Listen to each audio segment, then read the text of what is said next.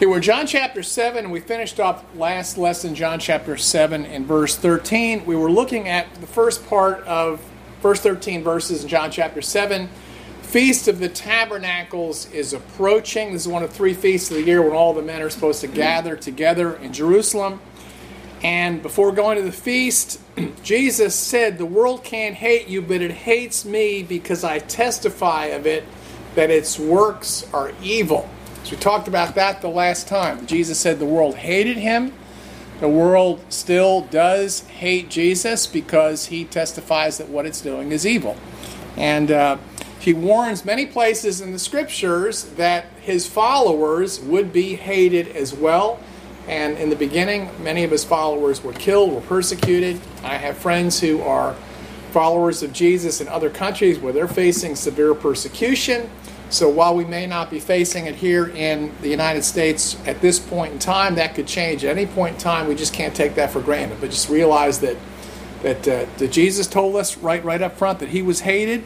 His followers will be rejected, hated, persecuted, and some of them even would lose their lives. And if we follow in the footsteps of Jesus, if we're bringing light into the world and addressing sin, calling people to repent, we're probably not going to be very popular people either. Now Jesus, I want to pick up and start reading in John chapter 7 and verse 14. I'm reading from the New King James in the New Testament. John chapter 7, I'm going to read verses 14 to 18. Now about the middle of the feast, Jesus went up into the temple and taught, and the Jews marveled, saying, "How does this man know letters, never having studied?" Jesus answered them and said, "My doctrine is not mine, but his who sent me. If anyone wills to do his will, he shall know concerning the doctrine, whether it's from God or whether I speak of my own authority. He who speaks from himself seeks his own glory, but he who seeks the glory of the one who sent him is true, and no unrighteousness is in him. Did not Moses give you the law, yet none of you keeps the law? Why then do you seek to kill me?" So Jesus starts off saying, "My doctrine is not mine, but his who sent me." Now, when I hear the word doctrine, there's a whole lot of stuff that goes off in my head about what that means, what I think of, and I want to ask you the same question. When you hear the word doctrine, he says, "My doctrine is not my own, but his who sent me." The Bible talks about doctrine in the New Testament. What do you think of, typically? I'll tell you what I think of when I hear the word doctrine. When I think of doctrine, I think of theology. Okay? I think of theology like belief in the Trinity, inerrancy of Scripture, virgin birth of Jesus, how somebody becomes a Christian, whether in the Lord's Supper Christ is really present or not, in what sense, what happens when Jesus returns, will there be a literal 1,000-year reign? When I hear the word doctrine, that's what I think of. Okay? Whether the Holy Spirit literally dwells in people, things like that. I think of theology. However, that's not what Jesus is talking about here. The word that's translated doctrine here, and it's a carryover from, I'm reading out of the New King James, but a lot of modern translations use that word, but it's a carryover from the King James because that's how it's rendered there. And I asked Susan and Chris if they had a little pocket dictionary or something like that so I could look up the meaning of the word doctrine, and this is what they gave me right here. So we'll use this. This is exactly what I wanted.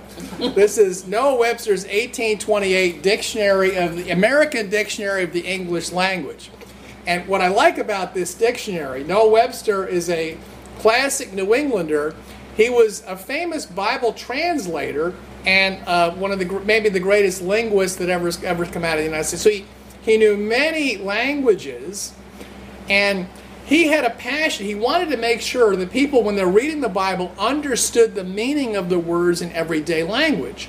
So what Noah Webster did was he made sure that all of the words that he defined, he would explain what they mean in the Bible and what they mean in everyday language. So they could have a common sense understanding. So if you have the King James Bible, and Noah Webster's 1828 American Dictionary of the English Language, you can do pretty well for yourself. So I'm going to take a look at what the word doctrine means. So one of the challenges is that meanings of words change over time.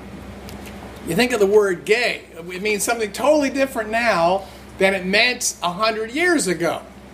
Okay, the word doctrine, I think of theology, but what did it mean? And I'll let Noah Webster define it here. Doctrine, meaning number one, in a general sense, whatever is taught. Hence, a principle or position in any science, whatever it's laid down is true by an instructor or master. The doctrines of the gospel, the principles or truths taught by Christ and his apostle.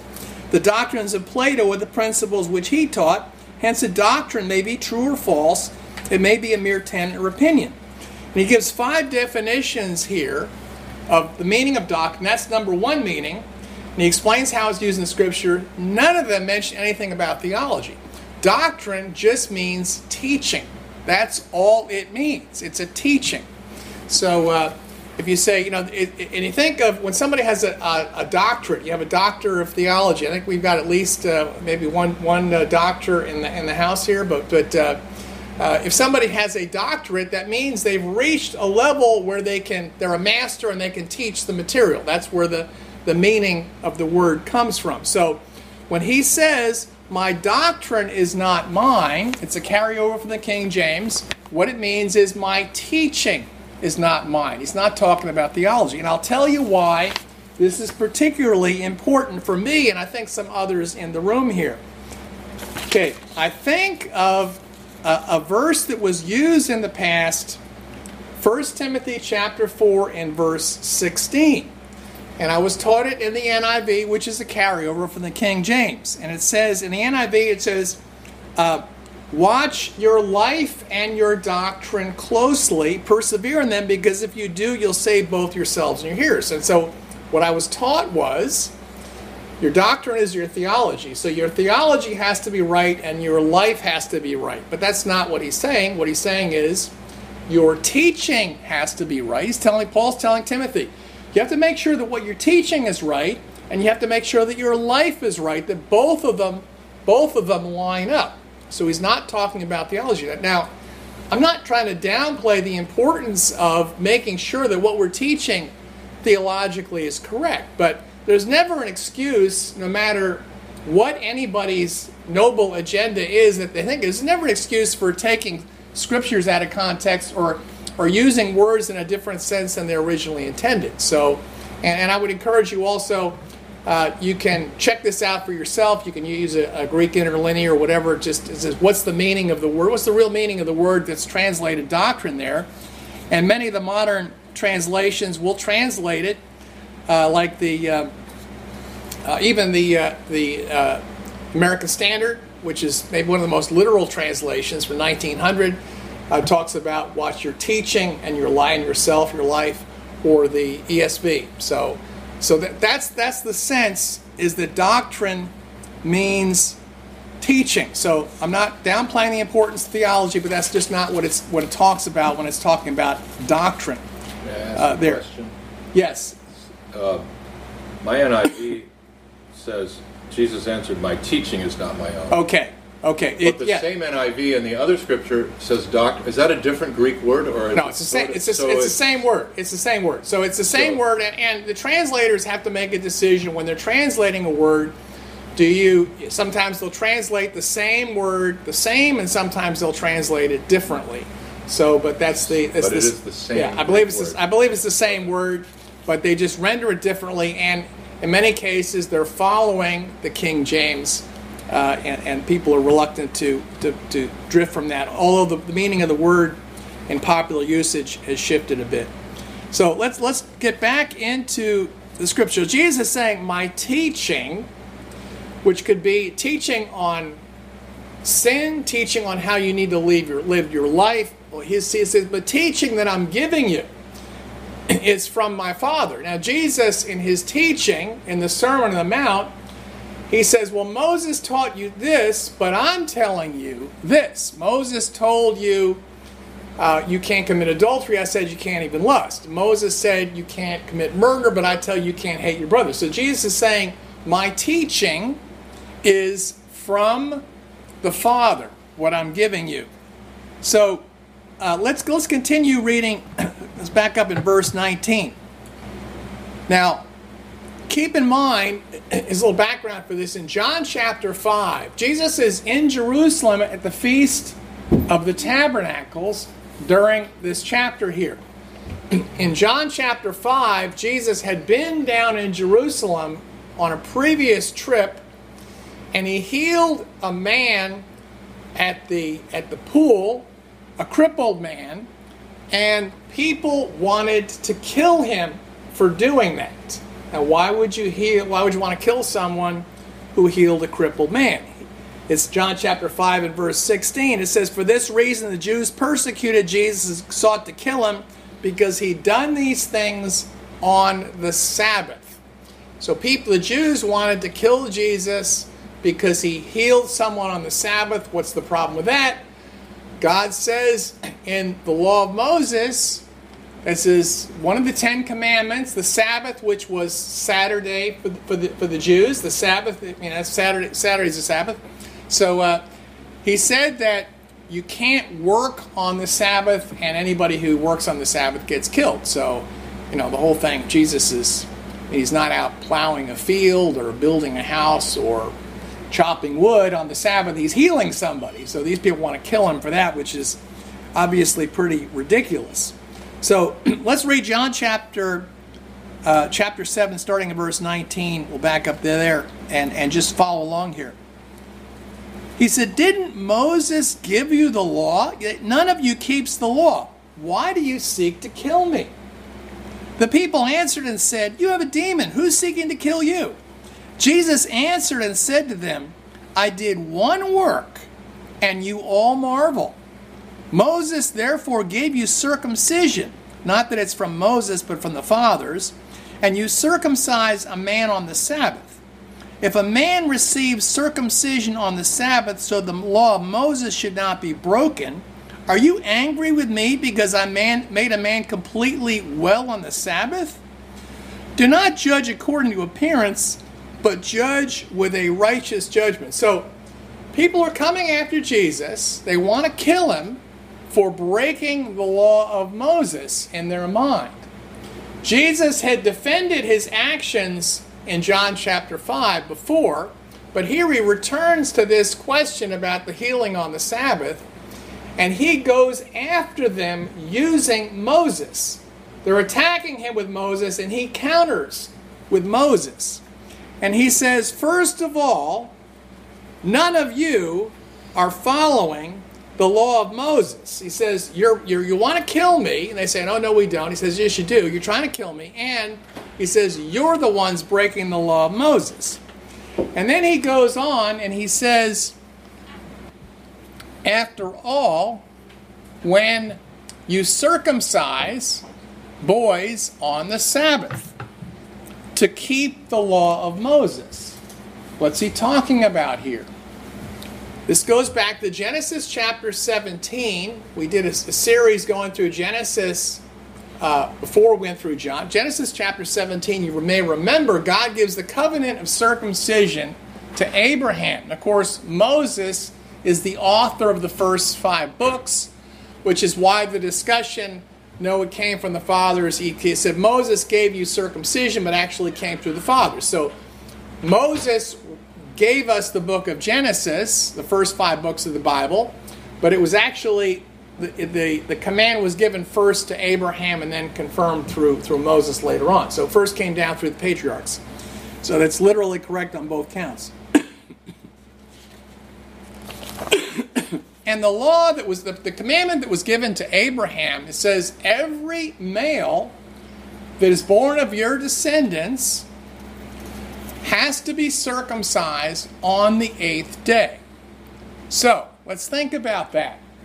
If a baby boy is born on a Friday, when does he have to get circumcised? It says on the 8th day. Well, Saturday, Sunday, Monday, count the days off. If he's born on a Friday, he must be circumcised on the 8th day, which would be the following Saturday, which is the Sabbath.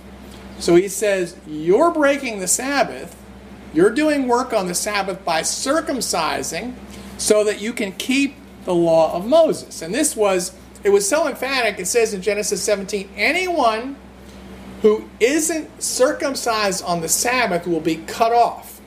Oh, I'm wrong. Anyone who isn't circumcised on the 8th day will be cut off. So this was a requirement. You have to be circumcised on the 8th day. And that's why it says in the Gospel of Luke, in Luke chapter 1, when it talks about the birth of John the Baptist, in verse 59 it says he was circumcised on the 8th day. In Luke chapter 2, verse 21, it says about Jesus, when he was circumcised on the 8th day. And Paul in Philippians chapter 3 says the same thing. I am a Hebrew of Hebrews, of the tribe of Benjamin, circumcised on the 8th day. So it's basically check mark, I am a bona fide, legitimate descendant of Abraham and partaker in the covenant because I was circumcised on the 8th day exactly as it says. So Jesus uses this to go after them. And he says, if a man receives circumcision on the Sabbath so the law of Moses should not be broken, why are you angry with me because I made a man completely well on the Sabbath? Don't judge according to appearances, but judge with a righteous judgment. So I think that's as brilliant how Jesus uses his knowledge of the Old Testament. When people are accusing him of breaking the law of Moses, he counters with Moses himself. And now the arguments get more and more heated as we continue here about whether Jesus is the Son of God or not, whether he is the Messiah. In verse 25, now some of them from Jerusalem said, is this not he whom they seek to kill? But look, he speaks boldly, and they say nothing to him. Do the rulers indeed know this is truly the Christ? However, we know where this man is from. But when the Christ comes, no one will know where he is from. So, let's think about that. A dispute is breaking out among the Jews. Some of them think he's the Christ. Some of them don't think he's the Christ. And they're arguing back and forth among themselves. And on the positive side, the people who say, well, I think maybe he is the Christ, they're saying, well, look, he's performing great miracles. This is one thing. He healed a crippled man in Jerusalem. Everybody knows that. So he's performing miracles. He's teaching with authority. And the leaders haven't shut him down. So if he wasn't the Christ, the leaders would pull him off and shut him down. So the leaders aren't doing anything about it. Maybe he is the Christ. On the negative side, there's this argument that seems strange to us. He says, well, we know where this guy's from. And this is in Jerusalem. They say, well, everybody knows this is Jesus of Nazareth. He's the carpenter. He's the carpenter's son. He's from Nazareth, a small village of no account in Galilee in the north. So we know where this guy's from. They say, when the Christ comes, no one will know where he's from. Well, where does that come from? Where does, think about it. Where is there any place in the Old Testament that says no one will know where the Christ is from when he comes? There are a lot of prophecies in Scripture that talk about, so I wrestle with things like this. What are they talking about? There are a lot of prophecies in the Old Testament that talk about the Christ. The Christ is spoken about plainly in Psalm 2. In Daniel 9, Christ is mentioned specifically. The Christ, the son of David, the one who would inherit the eternal kingdom, is a prophecy 1,000 years before the time of Jesus, and given to David by Nathan the prophet in 2 Samuel chapter 7, 1 Chronicles 17. In Psalm 110, or if you have a Septuagint Bible, it would be in Psalm 109. There's one passage that might give some light to this. It says he would be a priest forever on the order of Melchizedek. And where'd Melchizedek come from? Nobody knows. He just kind of appears out of nowhere. in the story in Genesis. So maybe that's what they're thinking. This guy's going to be like Melchizedek, the Christ. So we won't know where he comes from. Or, let's turn to Micah chapter 5. Maybe this is what they were thinking.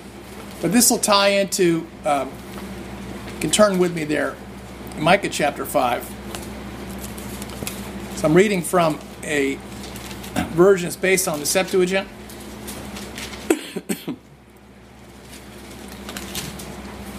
Micah chapter 5, starting in verse 1. This is a famous prophecy about the birth in Bethlehem. However, there's another part of this which the early Christians found particularly significant. In Micah chapter 5, starting in verse 1, it says, "And you, O Bethlehem, house of Ephrathah, though you are fewest in number among the thousands of Judah, yet out of you shall come forth to me the one to be ruler of Israel. His goings forth were from the beginning, even from everlasting." So, this is a prophecy about the birth of the Messiah coming from Bethlehem, the descendant of David coming from the city of David. But there's also this mysterious second part of the promise here. It says, his going forth were from the beginning, even from everlasting. So the idea is that the origin of the Messiah would be from everlasting. And many early Christian writers pointed to this, and they tied this in with what the New Testament teaches, that the Son of God was before all things. In John chapter 1, Hebrews chapter 1, Colossians chapter 1, that he was before all things, that all things were made through him. And even as it says in Micah chapter 5, verse 1, his goings forth were from the beginning, from everlasting, that he had no beginning, he was from eternity, that his origins were based in eternity. So maybe that's what they're thinking here too, that his origins would be from everlasting. No one will know where he's from. I'm not sure. But for whatever reason, they're questioning the fact that they know where he's from. They're questioning whether this is going to be could possibly be the Messiah or not. They think that's a reason why it couldn't be. Let's continue in verse 28. Then Jesus cried out as he taught in the temple, saying, "You both know me, and you know where I am from. And I have not come of myself, but he who sent me is true, whom you do not know. But I know him, for I am from him, and he sent me." Therefore they sought to take him, but no one laid a hand on him, because his hour had not yet come.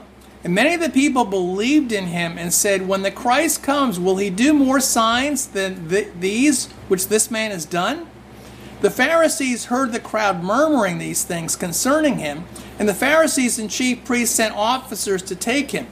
Then Jesus said to them, "I shall be with you a little while longer, then I go to him who sent me. You will seek me and not find me, and where I am you cannot come." Then the Jews said among themselves, "Where does he intend to go? We shall not find him. Does he intend to go to the dispersion among the Greeks and teach the Greeks? What is this thing that he said, 'You will seek me and not find me, and where I am you cannot come'?" So Jesus challenges the crowd. He says, "You know who I am, and you know where I'm from." And based on that challenge, many people believe him, and the religious leaders realize things are getting out of hand here. They see that many in the crowd are following him. He's impacting the crowd. They feel threatened, and they try to take him. They try to seize him. But Jesus' answer to them is, I'm about to leave. So they're going to grab him, and he says, I'm about to leave, and where I go, you're not going to be able to go there anyway. So maybe they decide, perhaps, I'm not sure, maybe they decide if he's going to leave, there's no point in grabbing him, particularly if he's going to go somewhere where we can't go. Maybe there were Jews who were scattered all throughout the world. There were Jewish synagogues and colonies in all the Greek-speaking parts of the world. So that's what he says. Well, maybe he's going to go and visit the Jews, the Greek-speaking Jews in other parts of the world. He's going to go to our people who are scattered among the Greeks. So they assume that he's going to leave, and perhaps the problem is going to go away. And he says, I'm going to go, and where I go, you won't be able to find me. Does this remind you of anything else that Jesus says in the Gospel of John? Well, John 13, 14, 15, 16, Jesus talks to his disciples. And he says, I'm going to go somewhere. And Thomas says, well, tell us the way to where you're going. He says, he explains you can't go there. I'm going somewhere. He's referring to his death, that he's gonna go to the cross, that he's gonna die, and then ultimately after that he'll be ascended to sit at the right hand of the Father. So he's gonna go somewhere that they can't go. Jesus uses this similar language, very similar language. So I assume he's saying the same thing right here. The last part that I want to take a look at here today is in verses 37 to 39. I'll tell you right now, this has given me no end of difficulty in trying to understand exactly what's going on. So I'll share with you what I think, what I know, but I've really struggled with this passage right here. Verse 37. On the last, that great day of the feast, so this is the last day, the Feast of Tabernacles lasts a whole week. Jesus stood and cried out, saying, if anyone thirsts, let him come to me and drink. He who believes in me, as the Scripture has said, out of his heart will flow rivers of living water. But this he spoke concerning the Spirit, whom those believing in him would receive. For the Holy Spirit was not yet given, because Jesus was not yet glorified. Now, the difficulty that I had in this passage is in verse 38. Jesus says, if anyone thirsts, let him come to me and drink. No problem. Verse 38, he who believes in me, as the Scripture has said, out of his heart will flow rivers of living water. And most people will look in the footnotes of their Bible and see what's the Old Testament passage that's being referred to here. And I couldn't think of anything. Nothing came to mind. Nothing was noted in my Bible. So I was thinking, well, if Jesus says the Scriptures say it, it must be in there somewhere. So I'm just trying to think, what is he talking about here? What does this tie in with? One thing I thought of that it ties in with is in John chapter 4, remember what Jesus said to the woman at the well. She said she's at the well, and he says, if you knew who I was, you'd ask me for a drink, and I would give you living water, and you'll never thirst again. And he says the water will become a fountain springing up to eternal life. That's in John chapter 4, verses 5 to 10. So he's talking about the same thing here to the Jews. I think pretty clearly that he's talking to the Samaritan woman. So that this fills in a little more. He says he's talking about the Holy Spirit, which would be given, which would become like a fountain of water dwelling in them and welling up to eternal life that would always feed and sustain them. This whole idea of drinking and thirsting, as I take a sip of water here, it reminds me of a number of other passages in Scripture. Matthew chapter 5 and verse 6 in Sermon on the Mount, blessed are those who hunger and thirst for righteousness, they shall be filled. I also think of a couple of other passages. One of them is, let's turn to Isaiah chapter 55, about thirsting, spiritual thirst.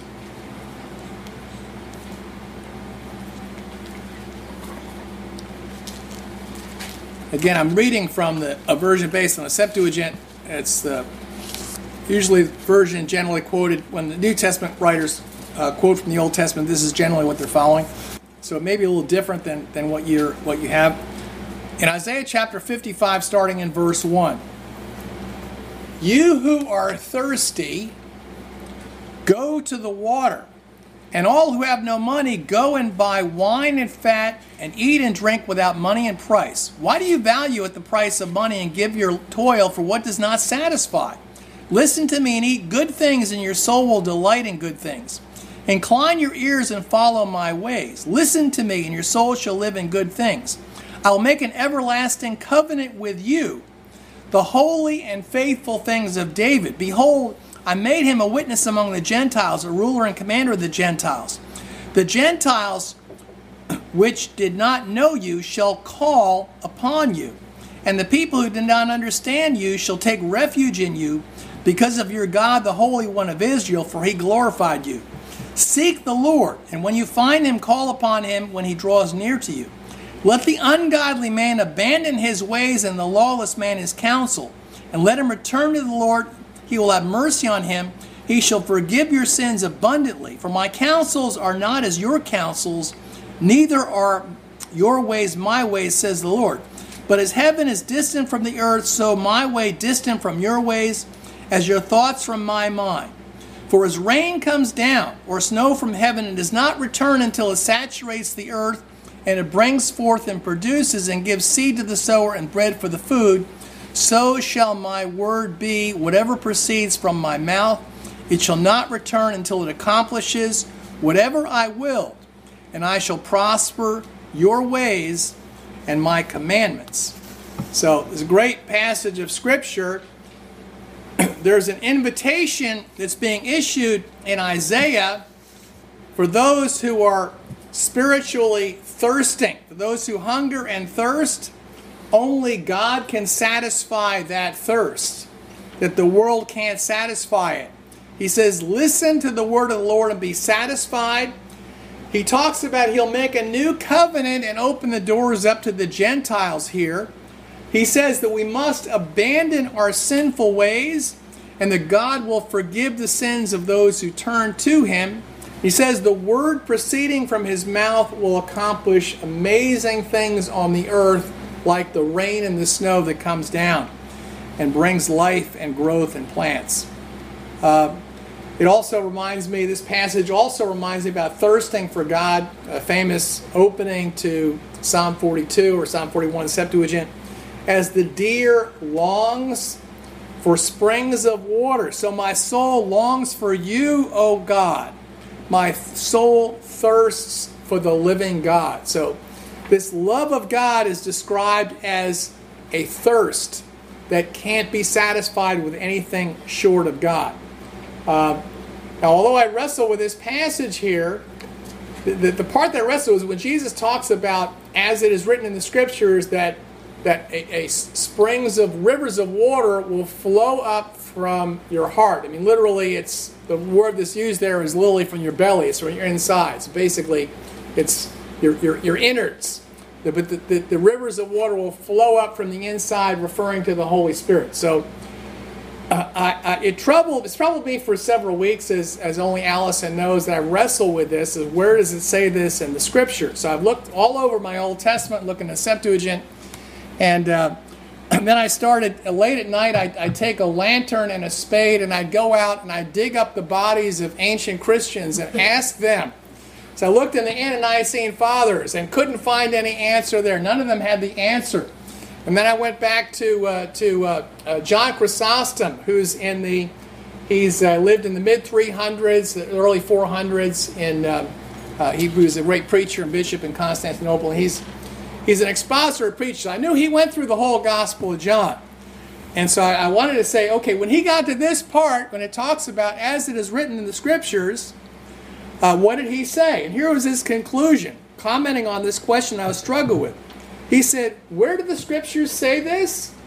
Nowhere. So I struck out with John. I had to put him back in the grave and let him go. So I'm struggling. Let me ask Pastor you, I'm struggling to learn Greek largely, so I learned to read the Septuagint. So I was thinking, maybe if you change, maybe is there something in the Septuagint that people have been missing? And I asked my Greek teacher, I said, Isaiah 44 verses 2, 3, and 4, I said, if you punctuated that sentence differently than it's typically punctuated, and the punctuation, the old manuscripts didn't have any punctuation, so it's the translators who have to add that. It's all capital letters with no periods or quotation marks or anything.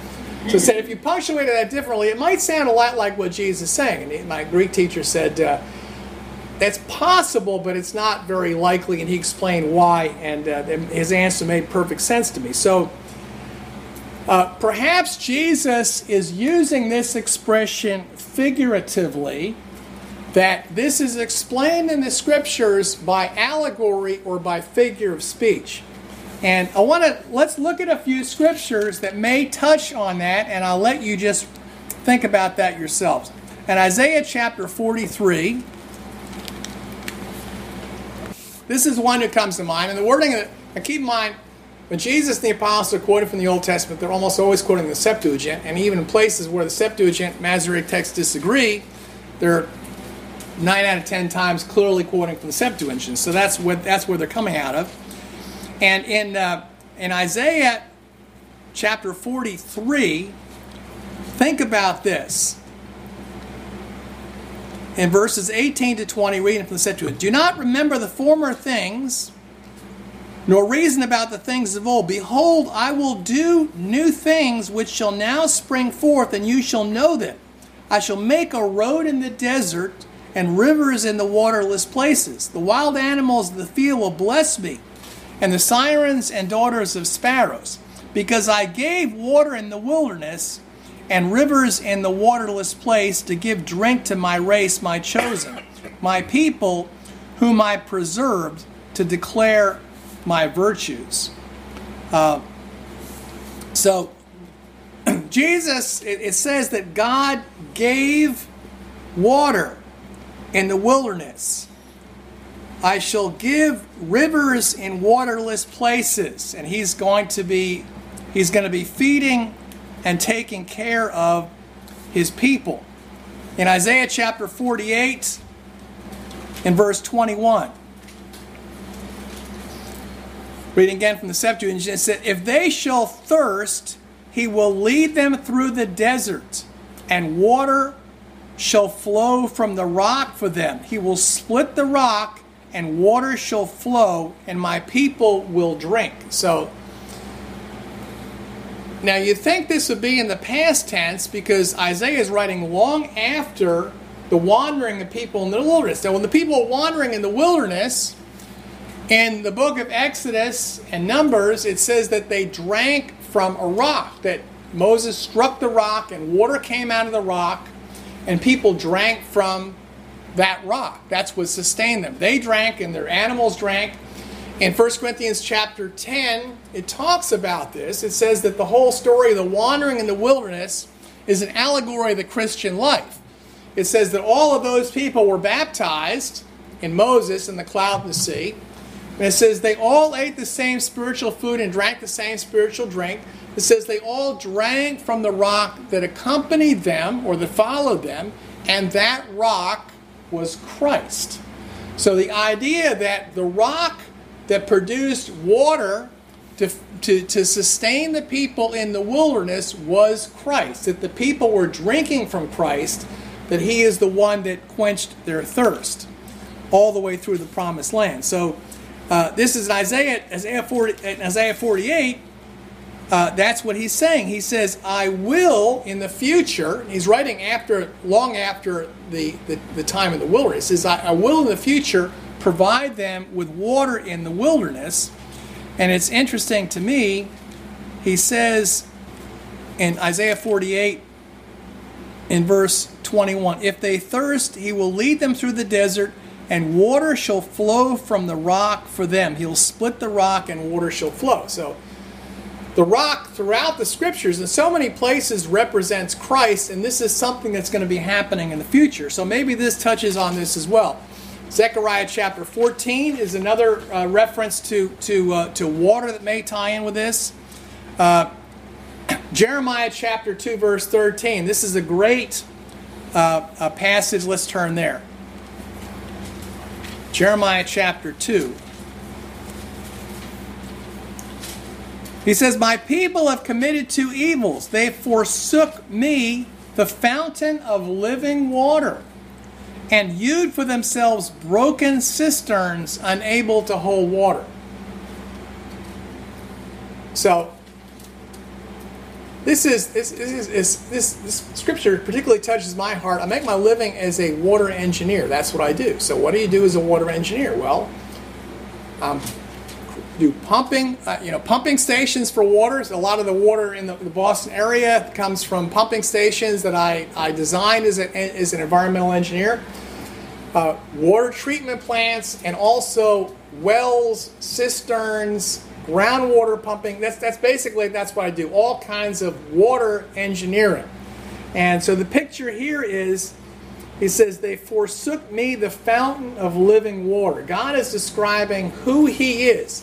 He is the fountain of living water. He is the only one that can sustain us. And the broken cisterns. What are the broken cisterns? The broken cisterns are everything else that people go after to try to satisfy themselves in this life. Whether it's money, wealth, whether it's other gods, living for pleasure, it's all broken cisterns that hold no water. It's empty. Now I've worked on some projects where there are water tanks that have a leak in it and the water all goes into the ground. It's useless. It's no good.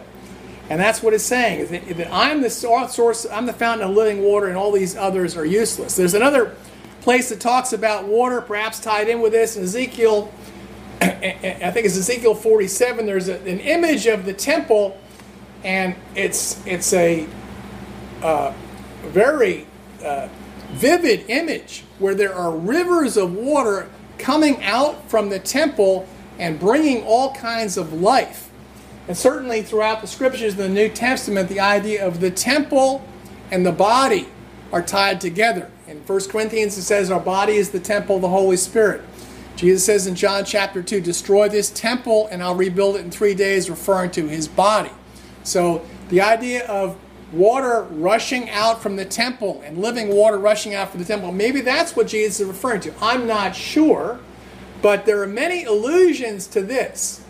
But I hope that we will see, it opens our eyes up to the fact that there is only one source of water for those who thirst spiritually that will satisfy us.